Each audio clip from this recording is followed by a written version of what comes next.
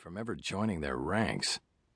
Plain and simple, they wouldn't want me, and I wouldn't want them. Except for that ex-wife I mentioned and a half-brother who was an LAPD detective, I wouldn't turn my back on any of them, especially Williams. He was a politician first and a prosecutor second.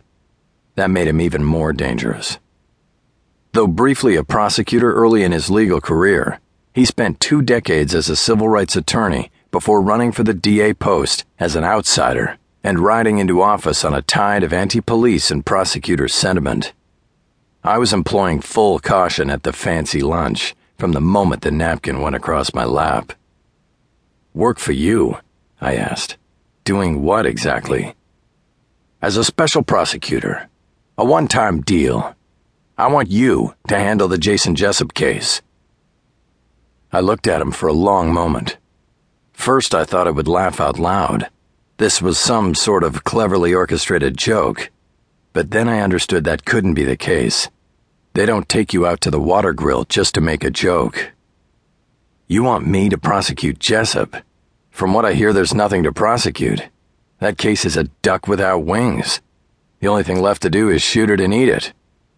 Williams shook his head in a manner that seemed intended to convince himself of something, not me.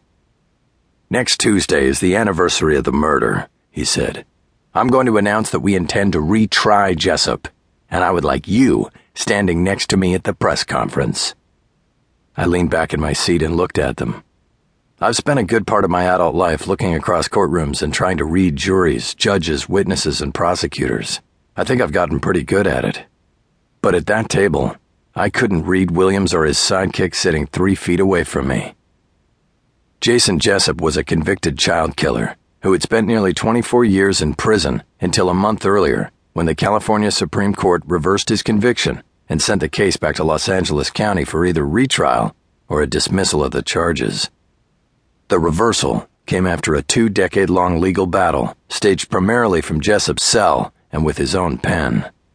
Authoring appeals, motions, complaints, and whatever legal challenges he could research, the self-styled lawyer made no headway with state and federal courts, but did finally win the attention of an organization of lawyers known as the Genetic Justice Project.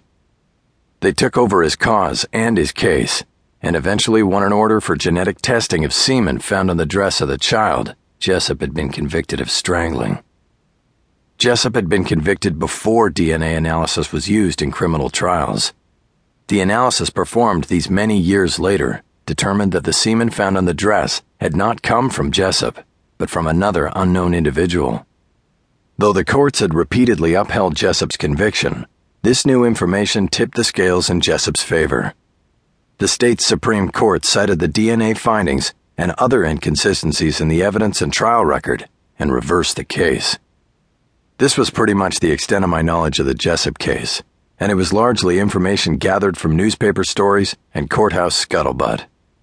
While I had not read the court's complete order, I had read parts of it in the Los Angeles Times and knew it was a blistering decision that echoed many of Jessup's long-held claims of innocence, as well as police and prosecutorial misconduct in the case.